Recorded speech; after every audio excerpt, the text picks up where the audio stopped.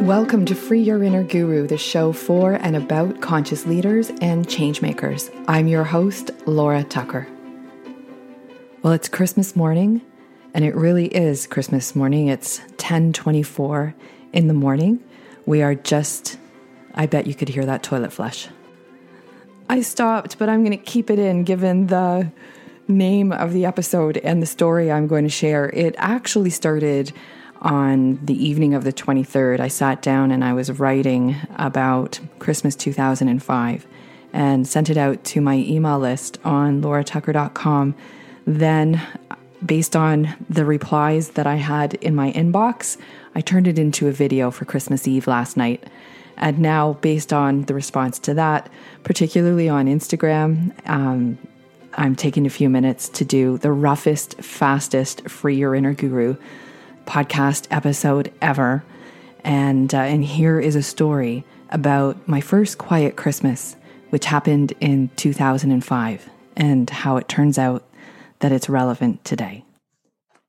Hi, my name is Laura Tucker. I am the host of the Free Your Inner Guru podcast. And one of the very few things that I have liked, loved, or enjoyed about 2020 has been rediscovering a joy for writing. And all that extra time definitely created the space for it. I sent out a story that I wrote last night to my email list, and from the response that I've had back in my inbox, this story feels like something that wants to be shared more broadly. So there isn't time to do a podcast episode, and so I'm crossing over into video. So bear with me if I get stuttery or nervous. This isn't really my favorite format unless someone's asking me a question. So, but here we go. I'll give it my best. And the story is called A Quiet Christmas and the Purple Toilet. I thought I would hate a quiet Christmas. My first quiet Christmas happened in 2005. In the space of 12 months of that year, I set the intention to relocate from Toronto, Ontario to Kelowna, British Columbia. I made 2 trips in the spring to create the clients I needed to relocate my consulting business. In May, I watched Louise, my best friend since kindergarten, die of a cruel and excruciating cancer. In June, I sold or packed up everything I owned and hit the road. Hopped up on iced cappuccinos from Tim Hortons with Coldplay's Fix You on repeat. I drove 4,061 kilometers across Canada with my dog Brandy and my photography equipment packed into my CRV. All my other possessions followed me in a moving truck. After arriving in Kelowna, I got my consulting business up and running, found a place to board my dog, and flew east beyond Toronto to the Maritimes to attend a photography workshop planned long before the thought of moving to Kelowna came out of the ethers. On my return home from that trip, I became aware that the real estate market in Kelowna was about to race beyond my grasp, just like it had in Toronto. I responded by scrambling together my first mortgage and bought the most house that I could afford, a dated 3-bedroom rancher. I took possession the evening of November 25th. Up until that night, Christmas was the furthest thing from my mind, and that suited me just fine. Christmas in Toronto was always a hustling, bustling time, full of friends and family gatherings, culminating on Christmas Day. The fact that Brandy would be my only company stayed in the recesses of my mind, obscured by my busyness. That is, until I took possession of the house. My realtor handed me the keys early in the evening, exactly a month before Christmas. I had hoped to get in while it was still light outside. But a month before the solstice, daylight is short in Kelowna and the rest of Canada. Given the hour and that it had snowed that day, I didn't bring much with me, just brandy, a bottle of water, a water bowl, a shovel, and a folding lawn chair, in case I wanted somewhere to sit. It was unexpectedly cold in the house when I arrived. In a final display of frugality, the departing owners had turned off the furnace. Astonished at being able to see my breath indoors, I found all the light switches and got the furnace and gas fireplace going. Brandy wandered through the house, taking it all in. It had a very different vibe than on the sunny September days when I had first seen it. It was built in 1967, just like me. It was solid, and as I was discovering, much more pleasant in the daylight. One by one, I took in each room, painted a very different and bright color. In the absence of natural light, the high gloss wood doors and trim, the floor to ceiling drapes, pink sinks, tub and toilet in the main bathroom, and the purple sink and toilet off the master bedroom, they were jarring. An ocean of ill-fitted shag carpet rippled on and on forever. It was a far cry from the welcoming castle I envisioned. I was the owner of a purple toilet, and I was becoming overwhelmed. I sought relief from the multicolored chaos in the lawn chair. Unfolding it in the relatively muted living room, I plunked myself down and closed my eyes. When I finally dared to reopen them, all I could see was the pattern stitched into the white shag carpet and the gold floor-to-ceiling curtains. I closed my eyes again, and visions of the purple toilet danced in my head. What the hell had I done? A once familiar and very unwelcome tightness was developing in my chest. The previous owners had a cat and dog. Brandy was frothing at the mouth as she searched high and low, unable to find them. My lungs, on the other hand, had detected their remnants. Dander was awakening my long dormant asthma. It had been years since I carried an inhaler, and I was having none of it. I sprang out of the chair and started opening windows. As the cold, fresh air blew in, I silently hoped and knew that the utilities hadn't changed over yet. When I got to the giant picture window concealed by the drapes in the living room, I pulled them open the entire way. That was the moment it hit me that Christmas was on the horizon. Almost every house on my new street was lit up by colorful strings of light. Combined with the fresh snow, my neighbor's festive display was both a pleasant and conflicting sight. It dawned on me for that the first time in my life, I would have a quiet Christmas. More than that, I would be alone.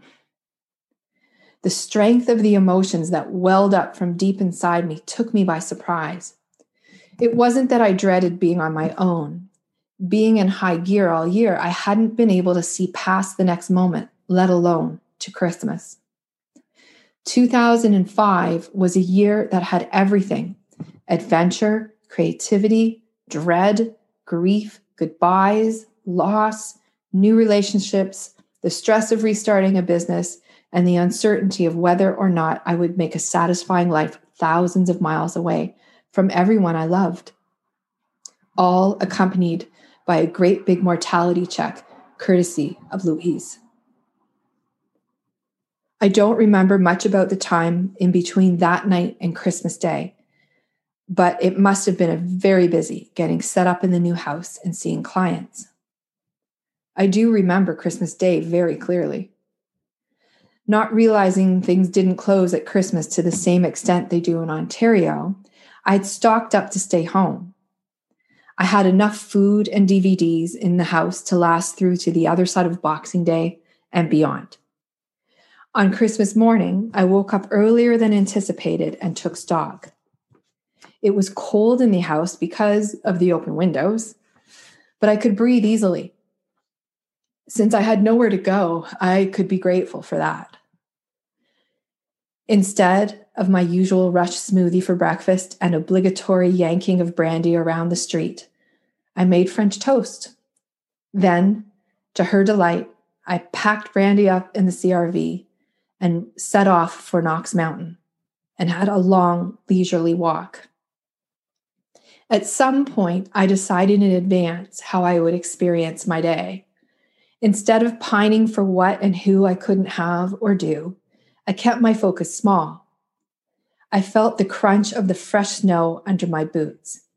I smiled and wished Merry Christmas to the cheery strangers passing on the trail. My eyes took in the pristine snow and how it piled up on the benches along the trail. Upon my return home, I experienced the reward of shoveling my own driveway, feeling an unfamiliar sense of pride in the effort. I made phone calls to my family 3 hours deeper into their day, and after a satisfying dinner, I sat on the couch and took out my journal. I wrote about all of the places I had been that year and the people I had met. I articulated how, 6 months into my journey, I was still afraid and somehow still moving forward. A description spilled onto the page of how the sun had burst through the clouds on the last morning of my drive across the country, when I had stopped at Lake Louise and sent a silent prayer for support to my friend. I wrote about how much I missed my family, how grateful I was for my health, and for the new life I had just begun. I captured how I was able to experience ease and fulfillment on my long walk with Brandy, and being present to what was good in this day. I wrote those things and sent gratitude to a sense of the divine that I was beginning to experience as a sovereign adult living in an uncertain world. Unknowingly, I wrote so that 15 years later, I could look back on my first quiet Christmas from a different vantage point. From my desk in my home office back in Toronto, I can look into a time capsule. This time, it's a pandemic creating the distance between me, my friends, and my family.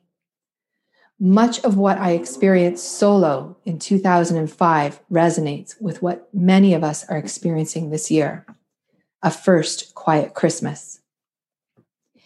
If you had asked before it happened, I would have told you that I would hate a quiet Christmas. I couldn't foresee how I would grow to love and cherish the stillness, the time for reflection, and the opportunity to process the year. Christmas 2005 was more than a quiet one. It was my first Christmas alone. And while I was separated by distance, I was not separate from love. Merry Quiet Christmas. Happy Hanukkah. Joyous Kwanzaa, happy solstice, and happy New Year. May your focus be exactly what you need it to be to move through it with grace.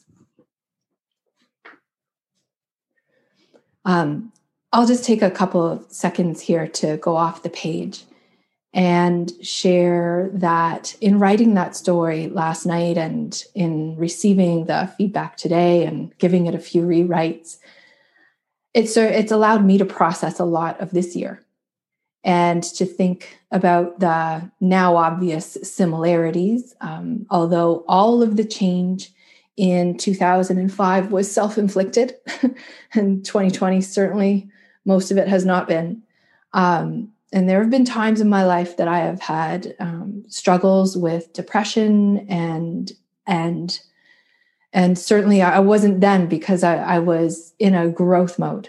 And for me, that's been the antidote to depression.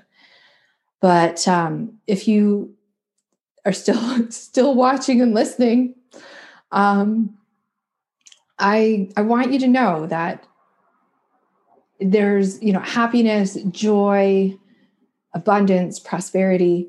It's always there.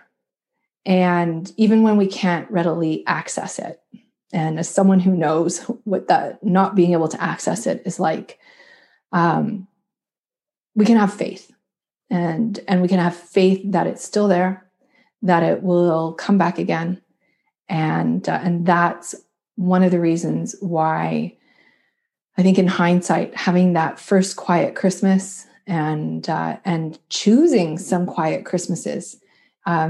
In the years that followed, not all of them, but certainly some of them, It provided that space for that healing and contemplation that in so many ways is so much closer to the original intention for Christmas. And so while it is going to absolutely suck to not see my nieces and nephews tomorrow, and who even knows, they weren't around in 2005, so it's different for everyone. It's okay to be sad, and it's okay to be happy. It's okay to be finding unexpected peace. And it's okay to be in deep, deep struggle. There's room for all of it.